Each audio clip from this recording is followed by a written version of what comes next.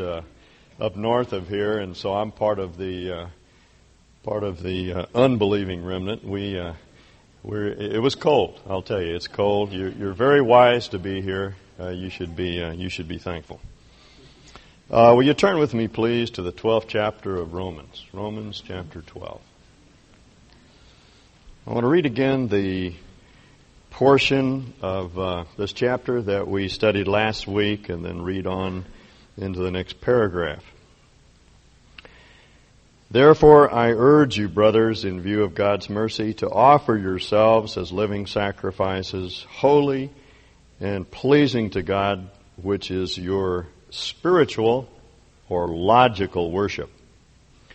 Do not conform any longer to the pattern of this world, but being transformed by the renewing of your mind. Then you will be able to test and approve what God's will is, His good, pleasing, and perfect will. For by the grace given to me, I say to every one of you, do not think of yourself more highly than you ought to think, but rather think of yourself with sober judgment, in accordance with the measure of faith God has given you. Just as each of us has one body with many members, and these members do not all have the same function, so in Christ we who are many form one body, and each member belongs to all the others. We have differing gifts according to the grace given us. If a man's gift is prophesying, let him use it in proportion to his faith. If it is serving, let him serve. If it is teaching, let him teach. If it is encouraging, let him encourage. If it is contributing to the needs of others, let him give generously. If it is leadership, let him govern diligently.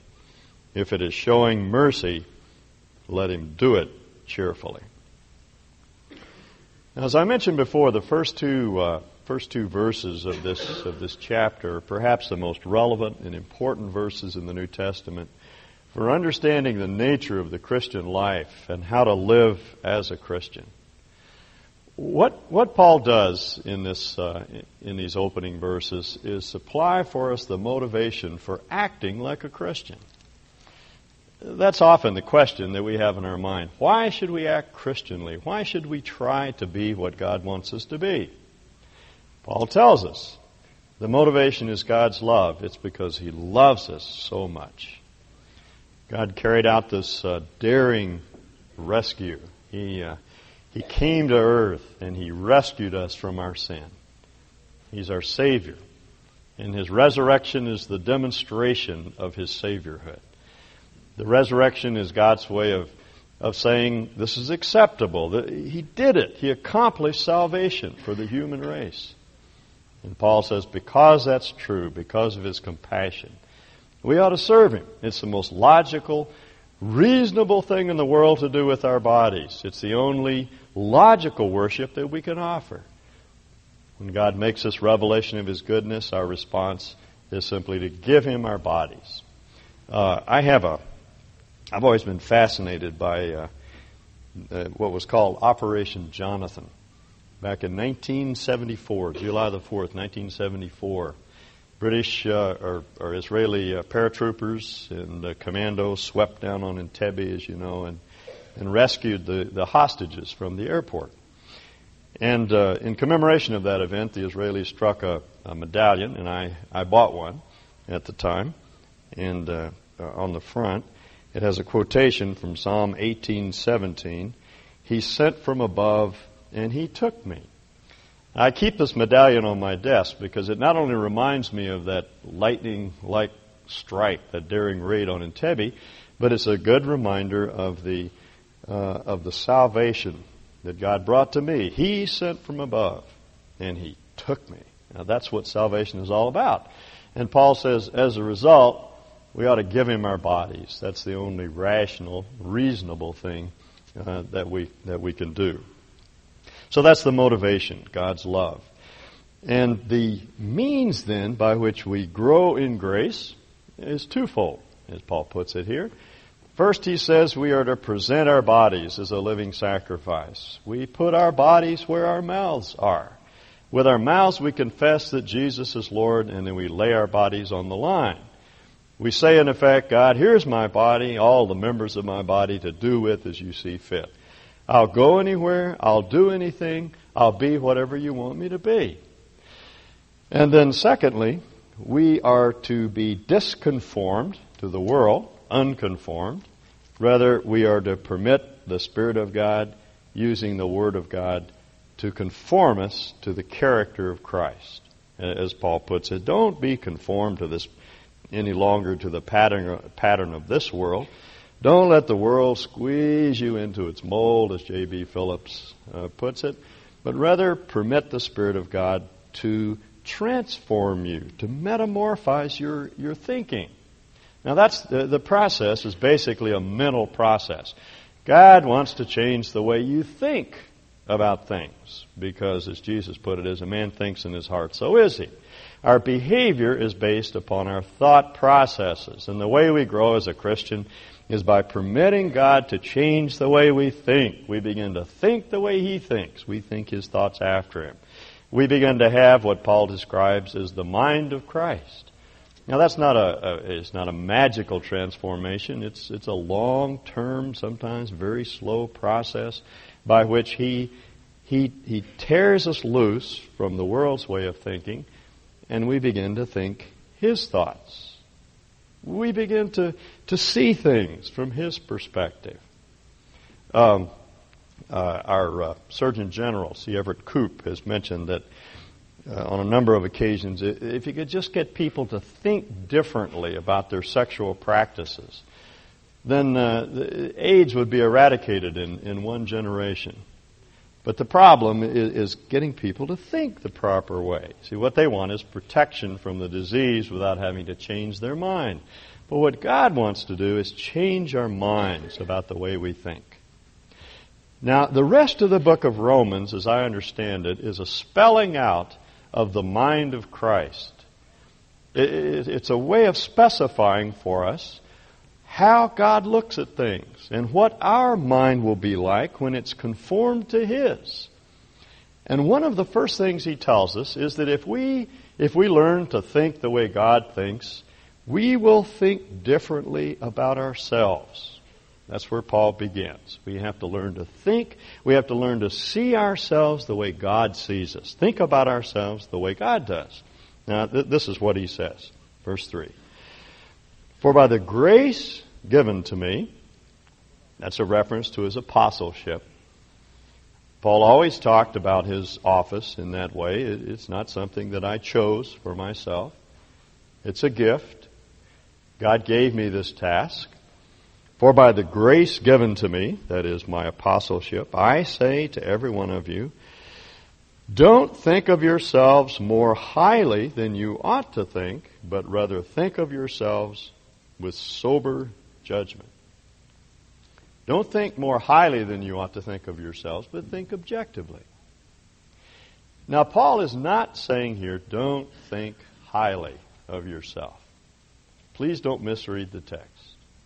There's nothing wrong with thinking highly of yourself. The problem is that we're inclined to think more highly of ourselves than we ought to think. We need to see ourselves as God sees us. We are created in his image. We're the most nearly godlike beings on the face of the earth. I've often said that really at heart Christians are humanists if they understand what that term means. Once we realize that God has made us something special, it's all right to think of yourself as something special. The important thing is to keep God in the equation, to realize that it takes God to make a man or a woman. And once you see that, as the psalmist in Psalm 8 did, then it's all right to think that you're okay. We are created in God's image. We have the right of choice. We are very special to God. And though we're fallen creations, we've been redeemed by God's grace. We are deeply loved by him. And he delights to give us gifts which equip us to serve. So it's all right to think highly of yourself, to realize that you have a place in God's program. Humility is not denigrating oneself. It's recognizing exactly who we are and what God intends to do through us. I heard a story just this last week about a preacher who delivered a sermon, and as he was standing at the door at the conclusion of the service, a woman came by and she said, "Pastor, that was a wonderful sermon." And he said with mock humility, "It was not I." He said, "It was God." And she said, "Well, it wasn't that good," she said.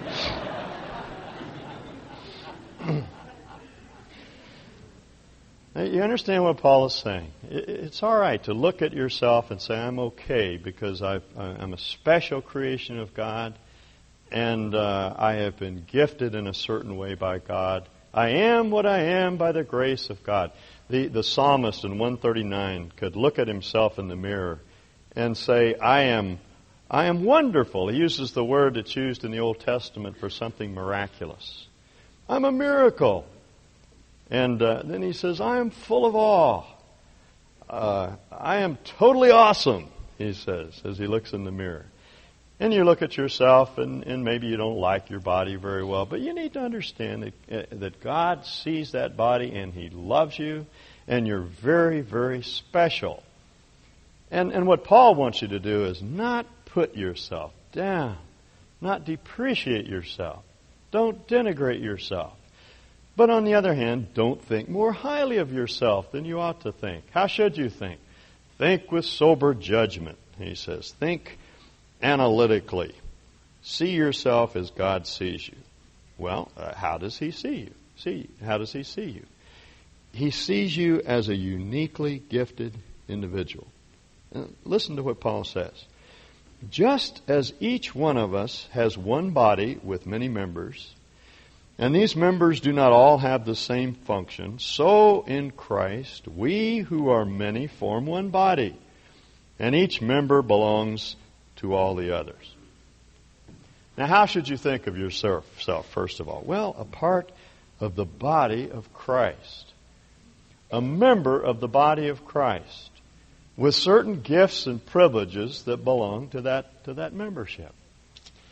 Now, Paul's favorite analogy for the church is the human body. And I've often thought, if you want to see what the church is like, don't stand out here on Eustick and look at this building. Stand in front of the mirror and look at yourself. And that's the way the body of Christ is. There's a unity. There's one body. You're not multiple bodies. There's only one of you. And yet you have many members. So there's diversity within the membership. The members all do different things. But there's also unity. And the members, though they're different, all serve one another. Have you ever thought about that? Each member is a little bit different. The eye doesn't do what the ear does, and the feet, they don't do what the mouth does. They're all different. As you look at yourself in front of the mirror, there are parts of your body that are presentable. There's the face, but really the face doesn't do much for you. It just is there. It's the means by which we identify you, but it's not real functional. You could do without a face. But you'd have a hard time doing without your big toe. If you didn't have your big toes, you'd fall over on your face. See? They'd have to call the tow truck. Sorry. That's what we used to always say to our kids when they'd stub their toes. Quick, call the tow truck. Or your autonomic nervous system, it functions, and you're not even aware of it, and your heart beats, and your lungs work, and those parts that are within that no one ever sees are functional. They're working for you. They're serving you. Have you ever stopped to thank your kidney? We take our kidneys for granted. Kidneys are really ugly things. We used to have a cat that would only eat kidney, and it was my job to cut up the kidney. And I've never seen my own, but I assume it looks just like all the other kidneys that I've cut up. And they're very, very ugly. But my goodness, do we need them? If you didn't have a kidney, you'd be yellow as a canary bird. You'd look awful. And that's the way our body is. You see, there are all these parts within our body that are functioning, often unseen, not thanked. We're not even aware of them, but they are absolutely essential. And Paul says that's the way it is with the body of Christ. We're all different. We're all different. We tend to gravitate toward the more prestigious, we call them, the more prestigious gifts. But that's not God's intention. They're differing members, as Paul puts it. I have a friend, Ron Ritchie, who's pastor down at Cole Community Church. I was on the staff with him for about 18 years, and he's one of these very creative men. You never know what he's going to do next. And he was teaching on this subject once to a group of high school kids. And he had just had a baby the week before. Roddy, his youngest, had just been born that week. And he took a beach ball, a white beach ball, and he painted a blue iris on it and a black pupil, and it was kind of bloodshot. He had some blood vessels on it, and he wrapped it up in a blanket and he tucked it under his arm, and he brought it in there on Sunday morning to the kids, and he said, I just want you to see my baby. And all the girls went, ooh, and then he unwrapped this horrible looking eye. And the kids went, ugh, that's gross. And he said, yeah, exactly. That's the whole point. This is not a baby, this is an eye. And what a terrible caricature of a body if it were all one eye. But he said that's often the way we think. We want this prominent position within the body. We think that everyone has to be doing the same things, and God has an entirely different way of looking at us. We're all different. Everyone is different. And the differences are God-given differences. The differences are what he calls gifts. Now, we need to understand what these gifts are. Paul puts it this way: just as each of us has one body with many members, and these members do not all have the same function, so in Christ we who are many form one body, and each member belongs to all the others. We have different gifts according to the grace given us. That's what's different about us. I mean, we're all different in terms of ethnic background and education and culture. We're different in those ways, but the fundamental difference in the body of Christ is that we have different gifts. Now, we have to understand this concept of gifts. A gift is a God-given capacity to serve the needs of the body of Christ. I want to say that again. That's my definition of the word spiritual gifts. A gift is a God-given capacity to serve the needs of the body of Christ. Now, we have a lot of gifted individuals here in the congregation. We have some gifted musicians, some of whom play in the symphony orchestra. We have some gifted athletes. We have a young man that jumps over 7.5 feet. We have some people that are gifted at bow hunting. We have all sorts of gifted cooks, gifted singers. That's not the kind of gift that Paul is talking about here. A spiritual gift is something entirely different. It's a God-given capacity to serve the needs of the body of Christ.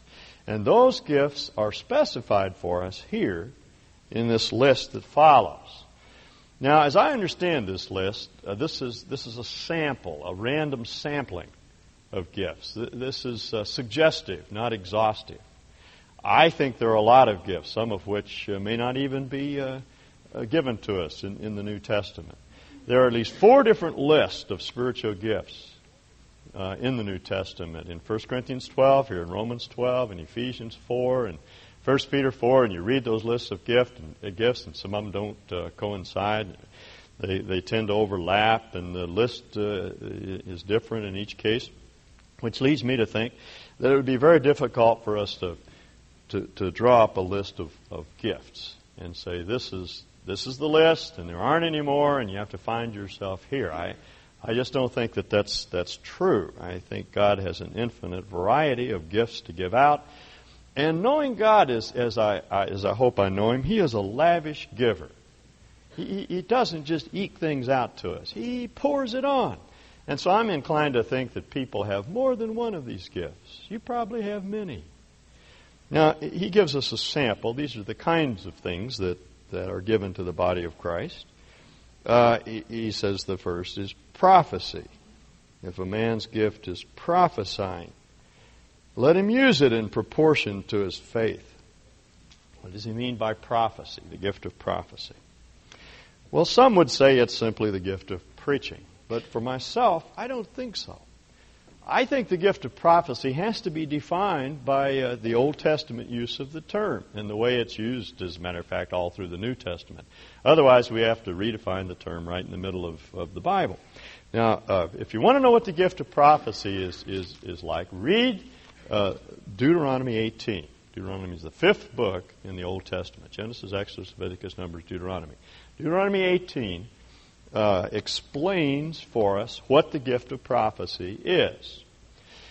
Here is the setting. Israel was up on the plains of Moab, and they were getting ready to go down into the land of Canaan, and they were likely to run into false prophets, people that would say, we have just heard from God. And Moses wanted to prepare the people to distinguish between false prophets and true prophets. And this was the question they raised. How can we know if someone is a spokesman for God? It's a good question. Someone comes to you and they say, I just had a word from God. You are to move to California tomorrow. And I say, are you sure that's a word from God? Yes, I got a word from God. You are to go. How are you to know?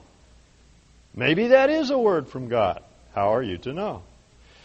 Well, Moses told Israel precisely what they should do. There are a set of specs that they should apply in each case. Number one, is this person a Jew? Interesting. Paul points out, remember in Romans 9, that it's through Israel that the oracles of God were given. Must be a Jew. Secondly, they must receive direct revelation. Now, this is not a matter of studying the Bible and then making proclamation from that study. God said, the prophet, I'll speak to the prophet the way I spoke to Moses, mouth to mouth. In other words, we would say face to face. God spoke to Moses and He said, in effect, Moses, read my lips. Now you turn around and say exactly what I said. And that's what Moses did. He stood before God, and God says, this is what I want you to tell Israel. And Moses turned around, and verbatim he delivered that message to Israel. Didn't ad hoc his way through the message. It came directly from God, mouth to mouth. And third, he had to be able to predict the future with absolute accuracy. Never miss, not even once. Had to be able to hit every time. So a prophet had to foretell, had to forthtell. He made proclamation. He was a preacher. But at the same time, the mark of his authenticity was that he predicted the future with 100% accuracy. Now, let me give you an illustration of how that worked in the Old Testament. There's a fellow named Micaiah, one of my favorite prophets. I love to preach on Micaiah. He lived during the time of King Ahab, who was a bad king, wicked man. And he was the king of the northern kingdom of Israel, and the king of the southern kingdom was a man named Jehoshaphat. So Jehoshaphat and Ahab they got together, they got their armies together to go to war against Syria. And Jehoshaphat said to Ahab, Ahab, are you sure this thing is of the Lord? They were going to attack the city of Ramoth-Gilead. Ahab says, oh yes, I've heard from the prophets. So Jehoshaphat says, well, I'd like to hear from the prophets. Would you bring the prophets in? A bunch of false prophets came in. They said, if you go against Ramoth-Gilead, you will prevail. One of them put on a helmet with bull's horns, and he went around goring everyone, saying, this is what you're going to do to Syria. Jehoshaphat said, no, wait a minute. Isn't there anybody around here who is a prophet of Yahweh?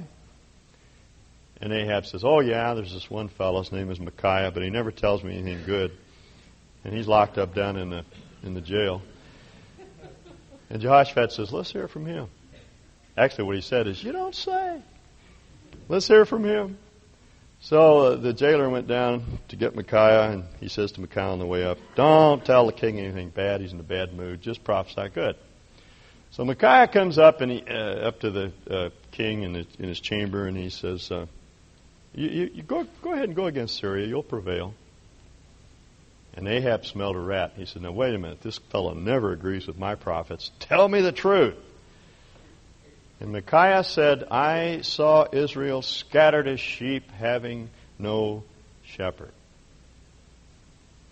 And it made Ahab mad. He said, all right, throw this guy back in the dungeon, feed him on bread and water. I'll take care of him when I get back.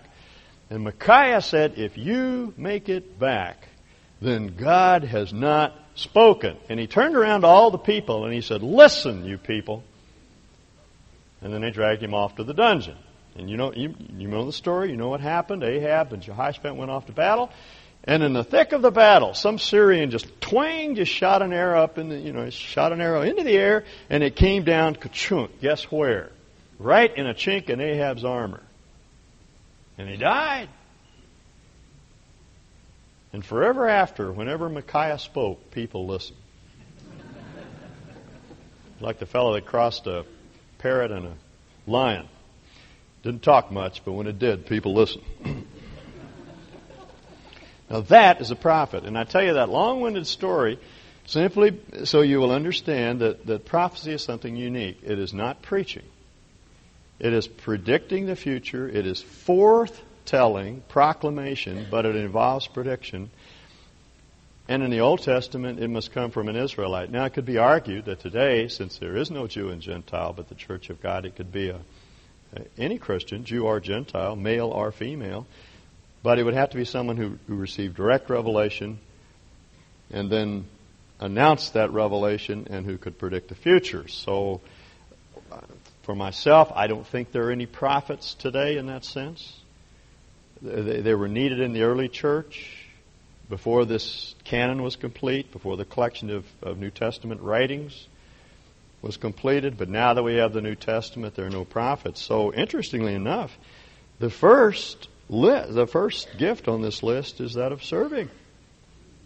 If we're looking down through this list in terms of the New Testament era, we have differing gifts. If it's serving, let him serve. Isn't that interesting?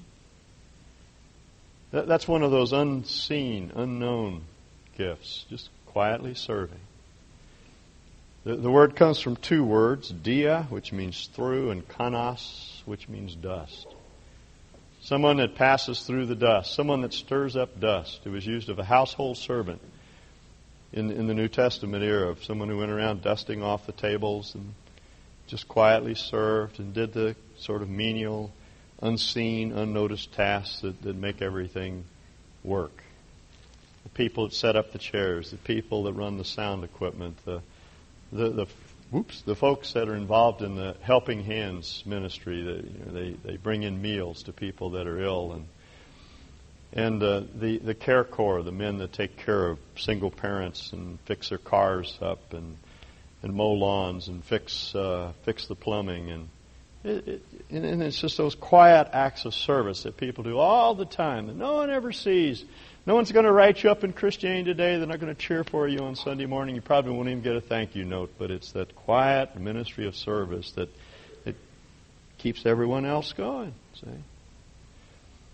You happen to pass by someone's yard and you know that they've been sick for a few weeks and their yard it's overgrown with weeds, and so you just go home and get your lawnmower and you cut the lawn for them and pull the weeds out. That's the gift of service, you see.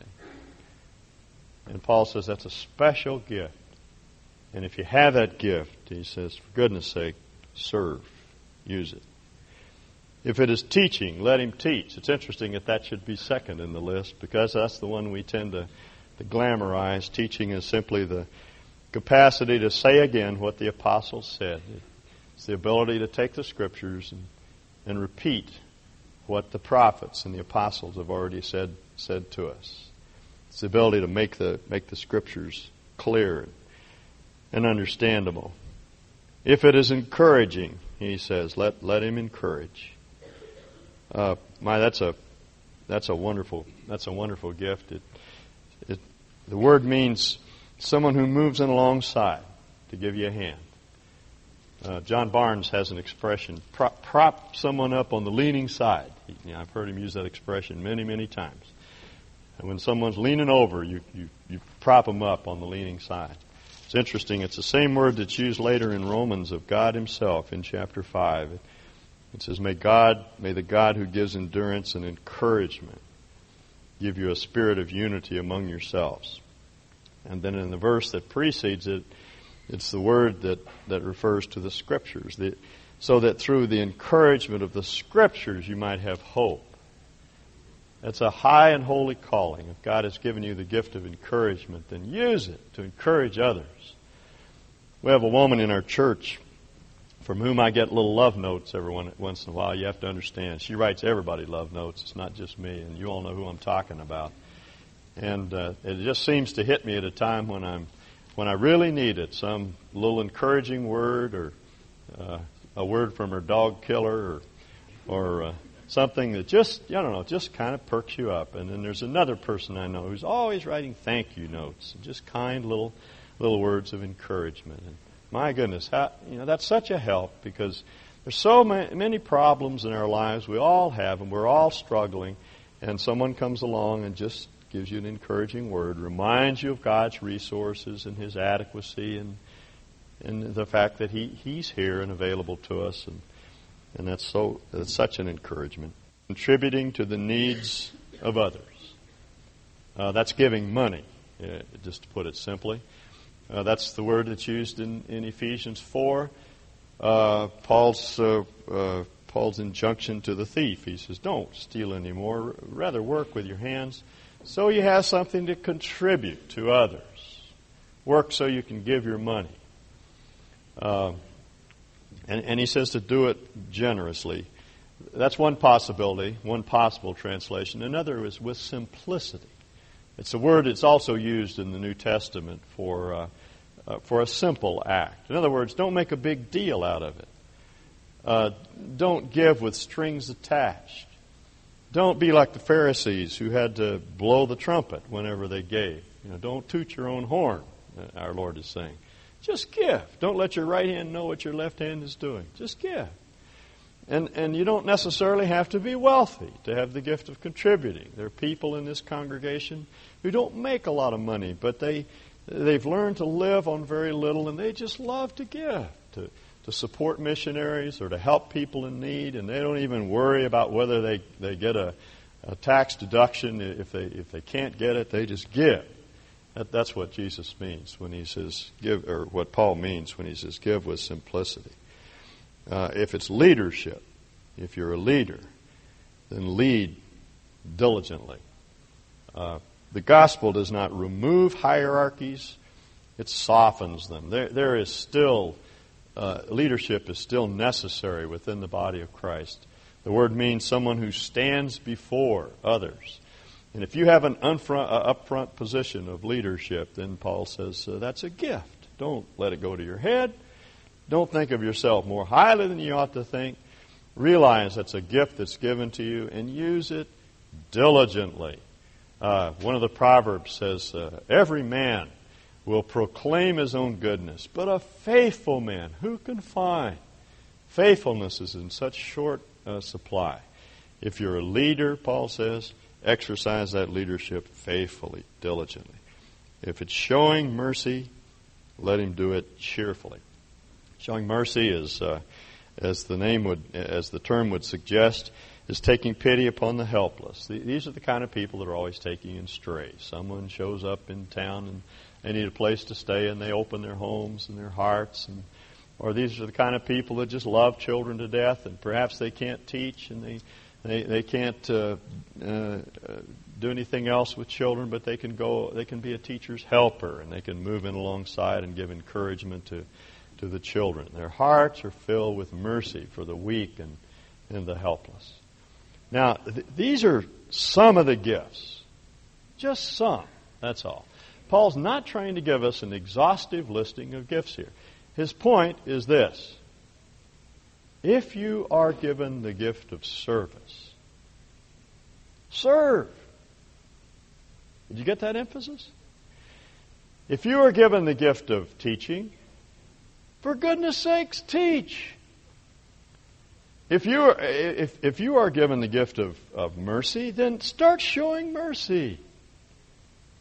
To put it in our modern day idiom, get off the dime. Get with it. That's what it means to make your body available to God. You see, start using those gifts. And you say, well, I already know what my gift is. How can I use it? Well, there are some conferences that you can attend. You pay $150 and you go to a conference and they'll analyze your gifts. That you can fill out a questionnaire and they'll tell you what your gift is. But I'd like to tell you how you find out, and you can save your $150, or better yet, you can contribute your $150 to the camp scholarship fund for this summer, so some of our kids can go to. I'll give it to you free, even. I'll tell you how to find your gift. Again, just look at yourself in front of a mirror. How did your hands learn to function? How did your feet learn to support you and balance you? You just nobody had to teach you. You just start using them. Start picking things up with your hand. Your mother didn't lecture you on the advantages of an opposing thumb. And one of the unique things about human beings and apes, I suppose, is that they have opposing thumbs. They can pick things up. No, your mother didn't do it. You just picked it up. That's all. You started trying things. And it started working. I taught my little granddaughter how to throw the other day. She's 1 year old this week. She is unquestionably one of the smartest children that ever lived. And she was over at the house, and I put her in the patio chair, and I sat in the chair opposite. And she had a little soft toy, a little doll, and I tossed it in her lap. And she'd giggle and look at it. And I'd pick it up, toss it in her lap again, and she giggled and looked at it. And then after a bit, probably 10 or 15 minutes, she picked it up and looked at it, and then she handed it to me. And I took it out of her hands, and then I threw it to her. And then she picked it up again and handed it to me. And after about another 15 minutes, she reared back and bounced the thing right off my head. And everybody died laughing and was watching this whole procedure. And, and I could have, she doesn't throw like Joe Montana, but she does very well. Now every time I throw her something, she throws it back. See, she's got the hang of it. How'd she learn to do it? No one lectured her on doing it. I didn't tell her, you bring your hand up next to your ear and you snap it off and you do this and that. She just picked it up. See. Now let me encourage you. Let me tell you. One thing, absolutely for sure, you have a spiritual gift. No one was behind the door when the spiritual gifts were handed out. You have at least one, probably many. How do you find out? Just start doing things. You see a need, meet it. Someone needs help, then offer help. Someone needs a word of counsel, just tell them what you know. A Sunday school class shows up that needs a teacher. Just start filling in. Don't worry about how it goes. Just start teaching. When Stuart Briscoe was here, he made the comment that in his church they have a motto: if a thing is worth doing, it's worth doing badly. And I really had to laugh when I heard that, because he's exactly right. If a thing is worth doing, just do it. Just do it. And you'll discover after a while that you either have the gift of doing it or you don't. And if you don't, then try something else. But you don't need to worry. You'll find out, and the rest of the body will be able to reinforce your possession of that gift or your lack of possession. It's okay. It's just a gift. It's something that God has given. It's not something that you've earned. It's not something that makes you anything special.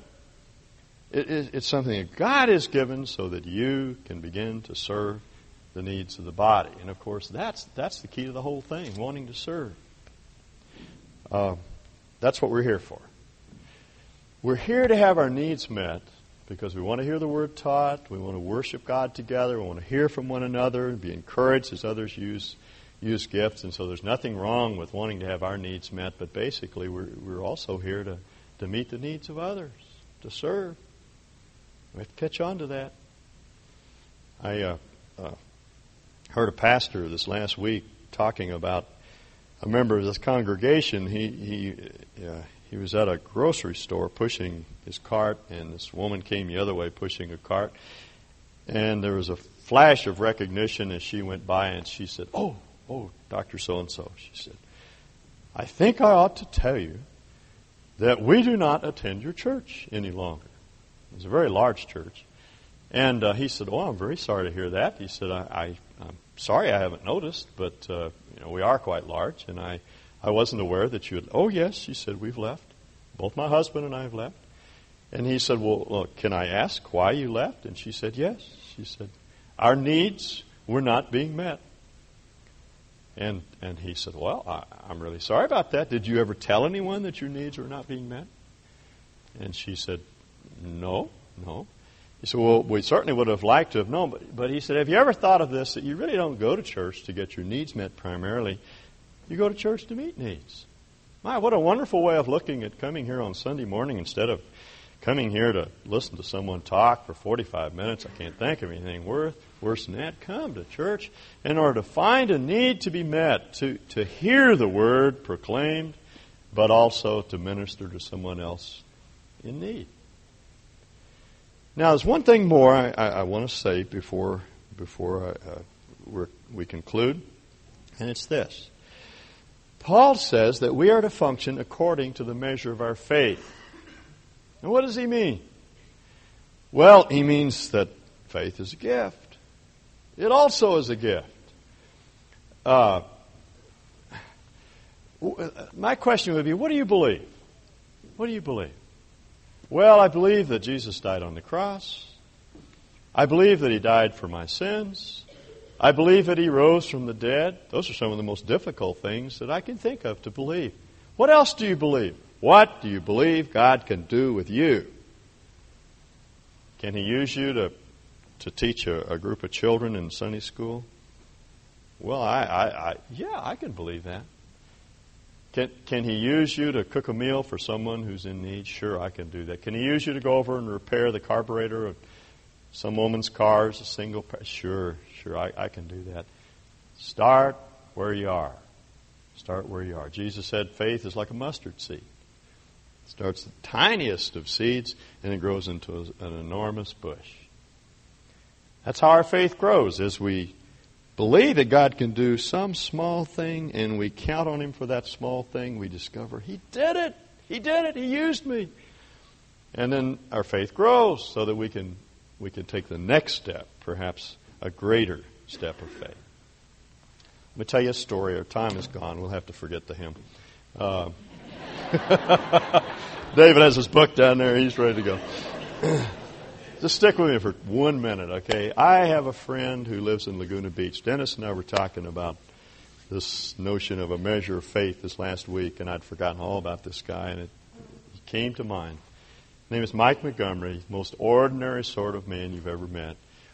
And Mike he lived up on the side of the hill, one of those A-frames. If you've driven through Laguna Beach, and you've seen the houses up on the top of the hill, and at the bottom of the hill where his office was located, and there's a school in between. And he walked by the school one day, and his heart was really touched for those high school kids, and he began to pray that God would reach the hearts of those kids. And to make a long story short, he began to walk around the perimeter of the school and pray for them. And he knew 2 high school kids in town, that's all. He invited them to come to his house, and he was real uneasy and didn't know how this was going to work out. Didn't know if he could relate very well to high school kids, but he invited them to come to his house. And they just started praying for the school. He knew they were Christian kids. They weren't leaders. They weren't athletes. They were just ordinary kids, that's all. And they began to pray for that campus. And then after a couple of months, Mike invited them to invite a couple of their friends to join, a couple of their non-Christian friends. And they started a little Bible study. And there were 4 of them, and then there were 6 of them. And about 6 or 8 months after he started that Bible study, he invited me down to speak to his group of high school kids because he really didn't know what to do with them. And I walked into a living room, and there were 85 high school kids jammed into his living room, there to hear the gospel preached. That Bible study became the only extracurricular activity regularly scheduled on the school calendar. The principal of Laguna Beach High School met Christ. One of the city councilmen met Christ because his kids did. And the gospel spread through that high school, largely as a result of a man who was just willing to venture himself. He just had a modicum of faith, just a little bit of faith. But he was willing to believe that God could use him with a couple of kids, just praying about a high school, and he just took one step at a time, and God showed him what great things he could do. I just want to encourage you. I want you to know you have a gift. Begin to use it. Let's pray. Let's stand, shall we? We pray. Gracious Father, how good you are to us to give us what we need. You call us to serve. You tell us that that's the only reasonable worship that we can engage in. And then you give us just what's required in order to serve. How good of you, Lord. We thank you for that. Grant to us now the faith to believe that you can do exceeding abundantly above anything we could ever ask or think. We put ourselves in your hands at your disposal. We ask you to use us this week. Help us to see ourselves as you see us. Help us to believe these truths as you've given to us. Help us to act upon them. Thank you for your strength, for your indwelling strength that makes all things possible. We thank you in Jesus' name. Amen.